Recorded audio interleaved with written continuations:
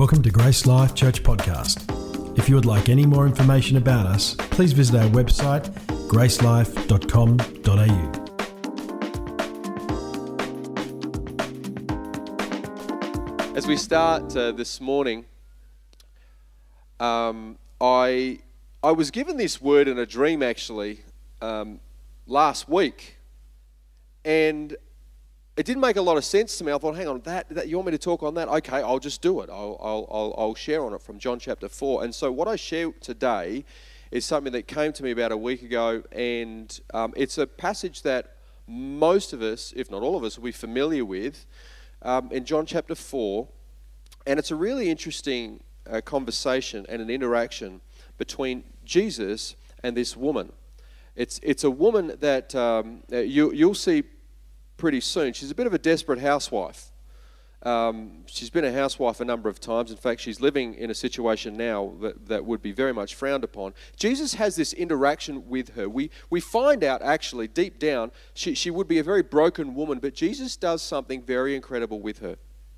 And we're going to read a passage today. It's quite a chunk, so if you're with me, why don't you get your Bibles out, John chapter 4. We're going to start off at around about verse 5 and go through together.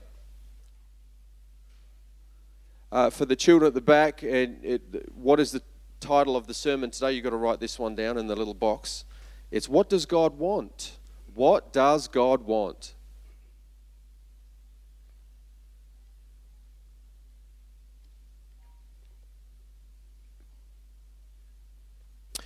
Verse 5. So Jesus came to a town of Samaria called Sychar, near the field that Jacob had given to his son Joseph. Jacob's well was there, so Jesus, wearied as he was from his journey, was sitting beside the well. It was about the 6th hour. There came a woman from Samaria to draw water, and Jesus said to her, "Give me a drink," for his disciples had gone away into the city to buy food. The Samaritan woman said to Jesus, "How is it that you, a Jew, ask for a drink from me, a woman of Samaria?" For Jews had no dealings with Samaritans. Jesus answered her, "If you knew the gift of God and who it is that it is saying to you, 'Give me a drink,' you would have asked him, and he would have given you living water." The woman said to him, "Sir, you have nothing to draw water with, and the well is deep. Where do you get that living water? Are you greater than our father Jacob? He gave us the well and drank from it himself, as he did his sons and his livestock." Jesus said to her, "Everyone who drinks of this water will be thirsty again, but whoever drinks of the water that I will give him will never be thirsty forever. The water that I will give him will become in him a spring of water welling up to eternal life." Let's pause there for a moment. Let's go over what we've just read before we move on. Jesus was on a journey. He was a Jewish man, and he went through a town in Samaria. Jews and Samaritans didn't get along. There was a bit of a racial feud going on here. There was racism. There wasn't just racism that was taking place here. There was some social challenges here because there was a woman, let alone sexism existed. Men and women just didn't talk in the middle part of the day. But there was a woman that was in a situation, you'll read in a moment, where in the middle part of the day, she didn't draw water earlier when most women did. She would go in the middle part of the day because women didn't want to be around her. The hottest part of the day, at around about noon. Jesus is there, and he goes, there were three ways to get to Jesus' destination. He chose the path that most Jews would not. The Jewish Jesus would go and he would sit beside the well waiting for this no-named woman. Watch this in verse 6. Weary as he was from his journey, he was sitting beside the well. He was sitting beside the well. If you're taking notes, write this down, that God is waiting for us to give him our attention. Notice that Jesus sat by the very thing that was holding the woman's attention. She was there for the well. She was there for the water, in fact. She was a thirsty woman in more ways than one. She was there to get some water as she was thirsty because that was getting her attention. And Jesus sat by the very thing that was holding her attention. My question for you, brothers and sisters, is what is holding your attention? What's holding your attention in life right now? Where do you go to get a drink when you're thirsty? For this woman, she went to relationships, to men. What is it for you? Is it relationships? Maybe it's not. Is it? What do you do when you're feeling down and out? When you're lacking, do you go to the bottle? Do you go to another addictive pattern? Do you go on a shopping spree? What do you do when you're thirsty? We all do it. Do you just go and binge watch on TV? Is that what you do to get your drink? Do you just throw yourself into work and that's how you feel better? You get your fill. I've just got to work more. I'll do more. I'll achieve more. Maybe it's not one of those things. Maybe it's social media.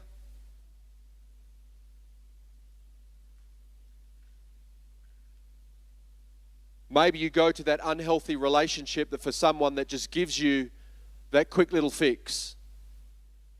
What is it for you? And I wonder if just like in the situation there with the woman, Jesus is waiting there, sitting by your well. What is your well? I was challenged this last week as I'm meditating on this. What is my well? Where do I get my drink? What's holding my attention?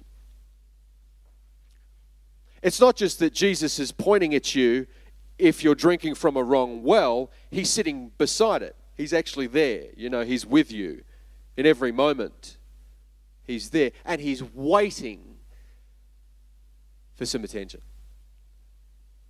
That's the first thing he's waiting for. He just wants us to give some attention to him.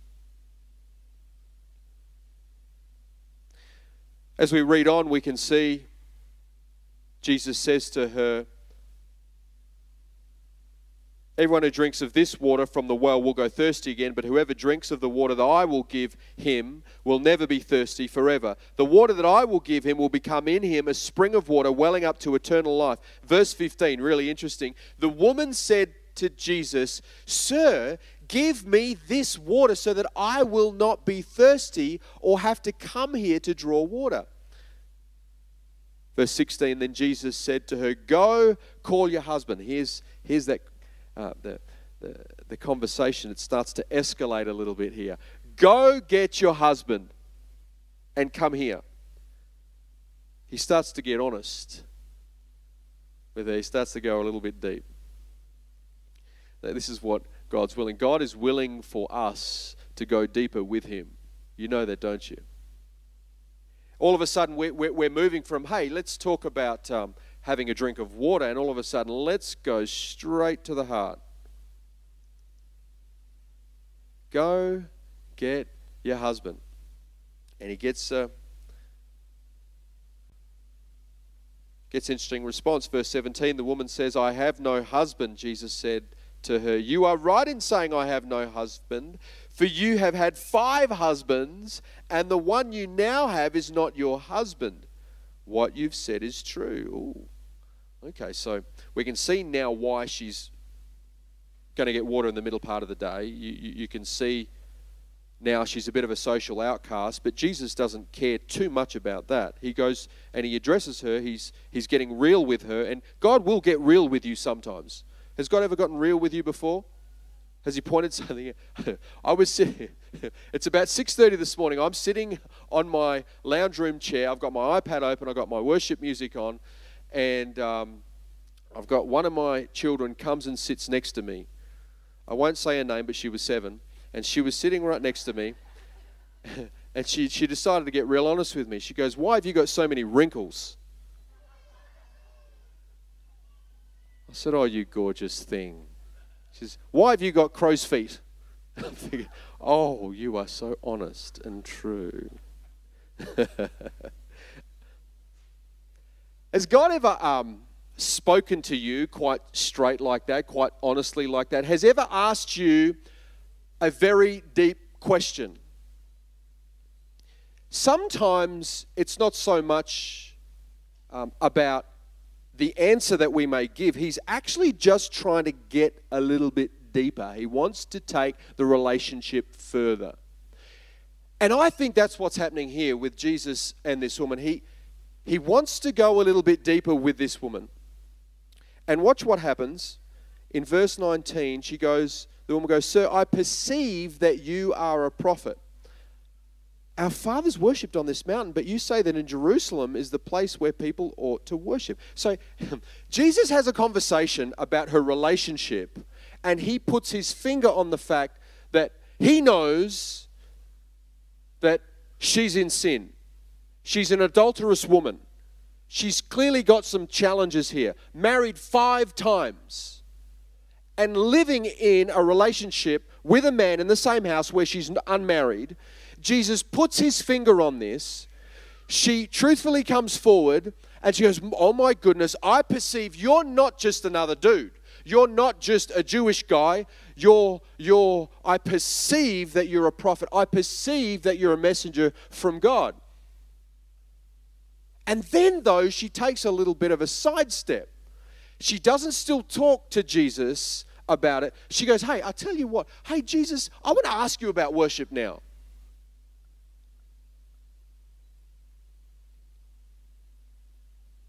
Our fathers worshipped on this mountain, but you say that in Jerusalem is the place where people ought to worship.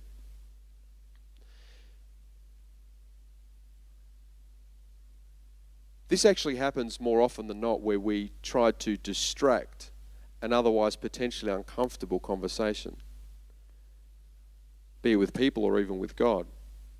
Sometimes we can do that. We can distract ourselves. Have you ever been in worship before?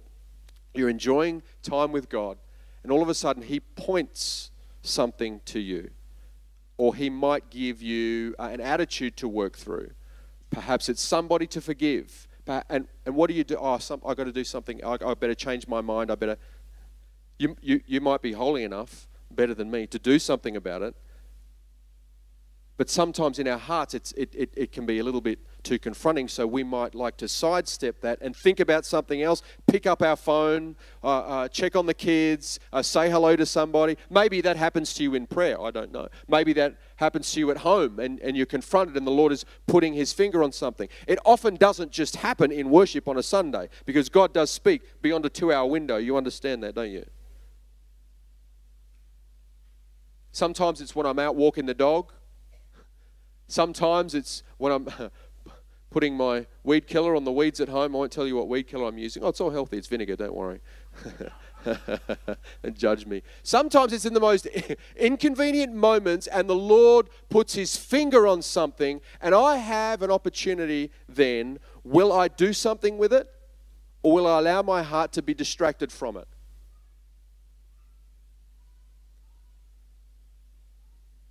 But he's willing always for us to go deeper with him.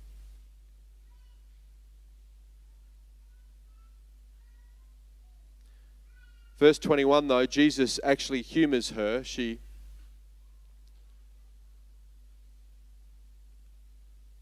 tries to keep it she gets distracted with an academic conversation now. We're going from a deeper revelation moment to an academic one about a place of worshiping. And so Jesus doesn't go back. In fact, he doesn't address the sin anymore. He just wants her to know that he knows. He leaves it and then he engages with her at an academic level. He says, okay, our fathers worshipped on, she says, our fathers worshipped on this mountain, but you say that in Jerusalem is the place where people are to worship. Jesus then says, woman, believe me, the hour is coming when neither on this mountain nor in Jerusalem will you worship the Father. You worship what you do not know. We worship what we do know, for salvation is from the Jews. But the hour is coming and is now here when the true worshippers will worship the Father in spirit and truth. For the Father is seeking. Everyone say that word seeking. Seeking such people to worship him.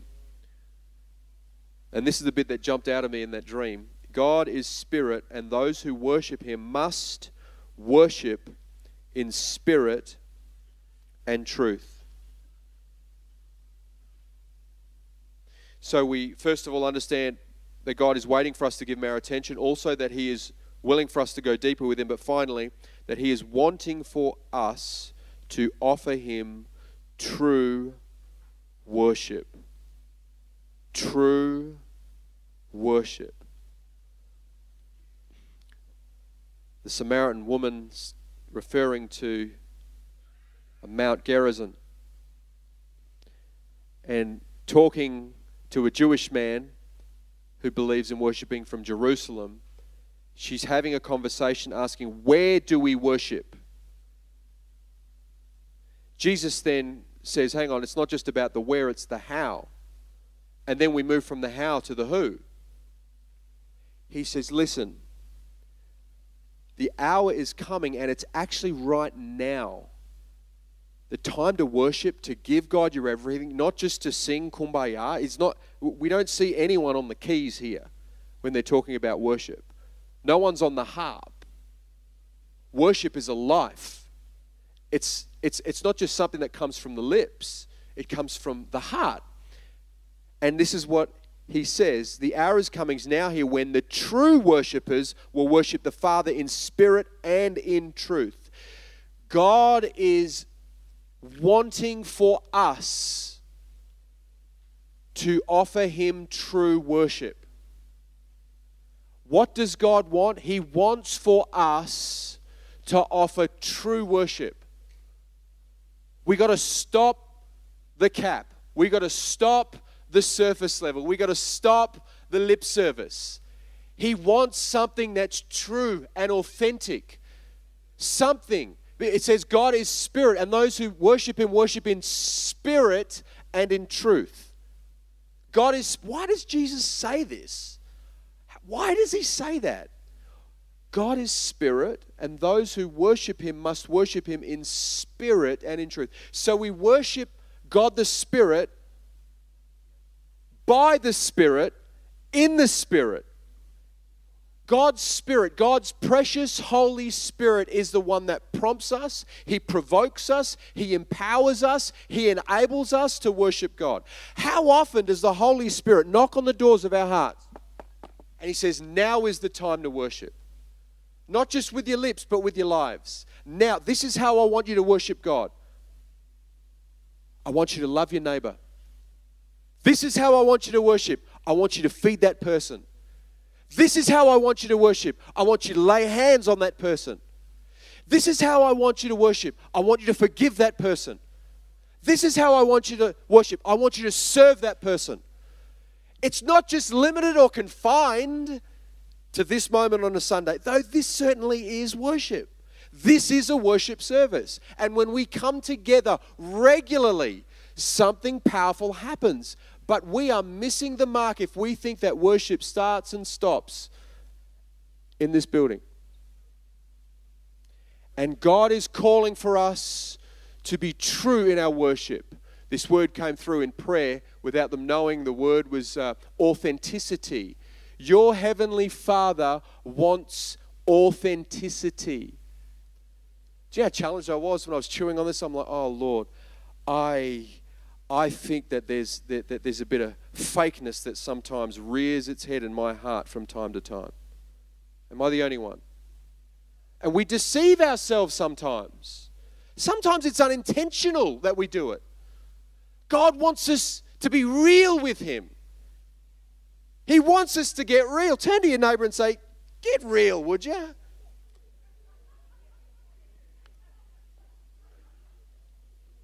Some of you were saying that with a bit too much gusto.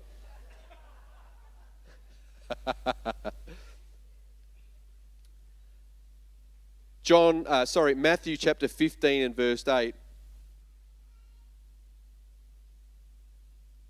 Verse 8 and 9, this people honors me with their lips, but their heart is far from me. In vain do they worship me, teaching as doctrines the commandments of men. Let's look at verse 8. This people honors me with their lips, but their heart is far from me. Have you ever been guilty of that?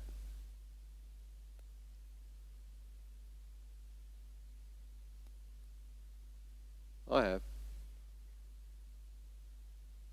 But what my Heavenly Father, He's so good. He invites us. He calls for us to be truthful with Him. Just come as you are. Be real with me. I love you as you are. Check this woman out, right? This was a broken woman. She was broken. And our Father loves worship so much. He wants us to worship and give Him the adoration, the honor that is due to Him so much that He uses a broken outcast to illustrate how good He is and what He can do with anybody. He turned this woman's life around. And in this passage, we see He went through this town for this one woman. This woman was so impacted. She went there for water. Let's read on, right? This is amazing. Verse 25, the woman said to him, I know that Messiah is coming, who is called Christ. When He comes, He will tell us all things. Jesus said to her, I who speak to you am He.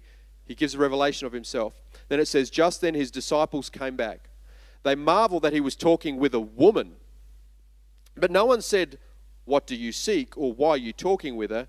So the woman left her water jar and went away into town and said to the people, come see a man who told me all that I ever did. Can this be the Christ? They went out of the town and were coming to Him. Let's go down to verse 39.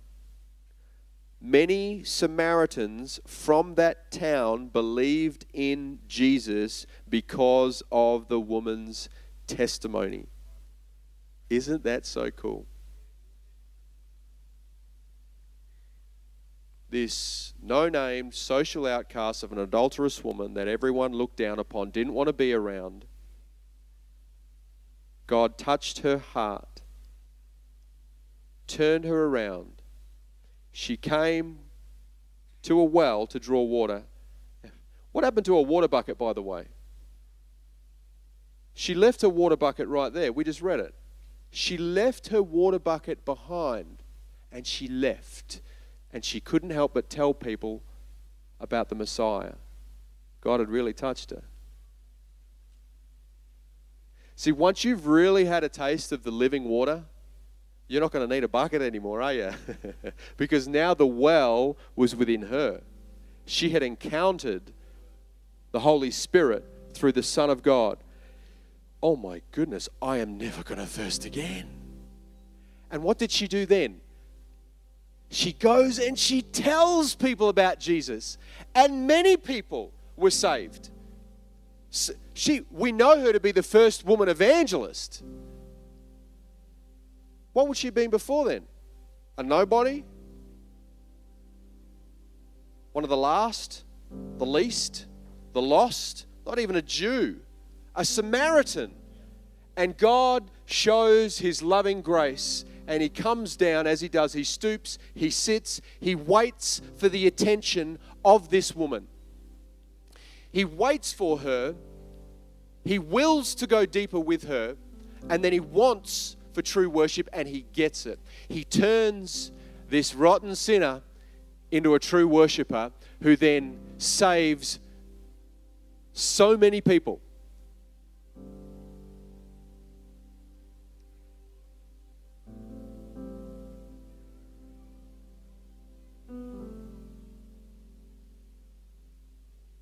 We know that God is seeking, He's looking for true worshipers. We just read that. What's God doing? What's His work?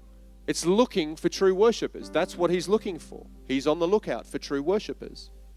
We can read in that passage, Jesus says, when asked by His disciples, you're hungry, you get no food, what? He goes, hey, my food is to do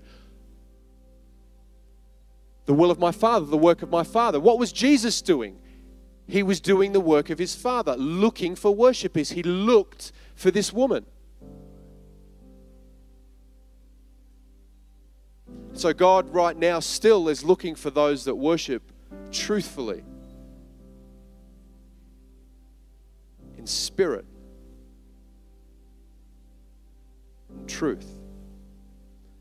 I want to just take a few moments now to get real with God.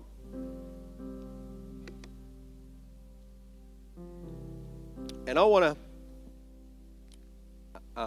if we can just make some space for Him and consider in our hearts, where are our lives of worship? Where are we frauds? Where are we fake? Where are we hiding?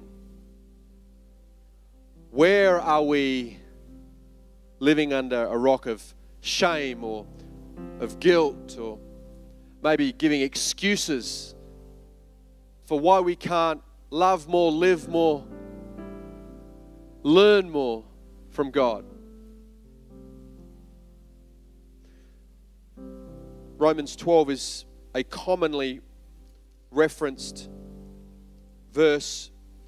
Paul says, I appeal to you, brothers, by the mercies of God, to present your bodies as a living sacrifice, holy and acceptable, which is your spiritual worship. So what is spiritual worship? If we're to worship in spirit and in truth, we know that Jesus himself is the person of truth. He says, I am the way, the truth, and the life. We see Jesus confront this woman in truth, and he says, I want truthfulness too. What is worship that is spiritual? This is what it says. Present your bodies as a living sacrifice, holy and acceptable to God. As a living sacrifice. He doesn't want you dead. He wants you to be alive. But as you're alive, he wants you to be dead at the same time. He wants you to be dead to your way of living, your way of being right. He wants you to be dead from being God of your own life. And he's saying, let me do it. I formed you. I know you. I know you better than you do. Give me the keys to the car. I'll drive the car better than you. Give me the keys to the home. I know how to run the home better than you do. Let me rearrange the furniture. Let me work some things out. But you've got to let me do it. And we are called, by Paul, he says, I appeal to you by the mercies of God to present yourselves living sacrifices, holy, blameless. Would you stand with me, please?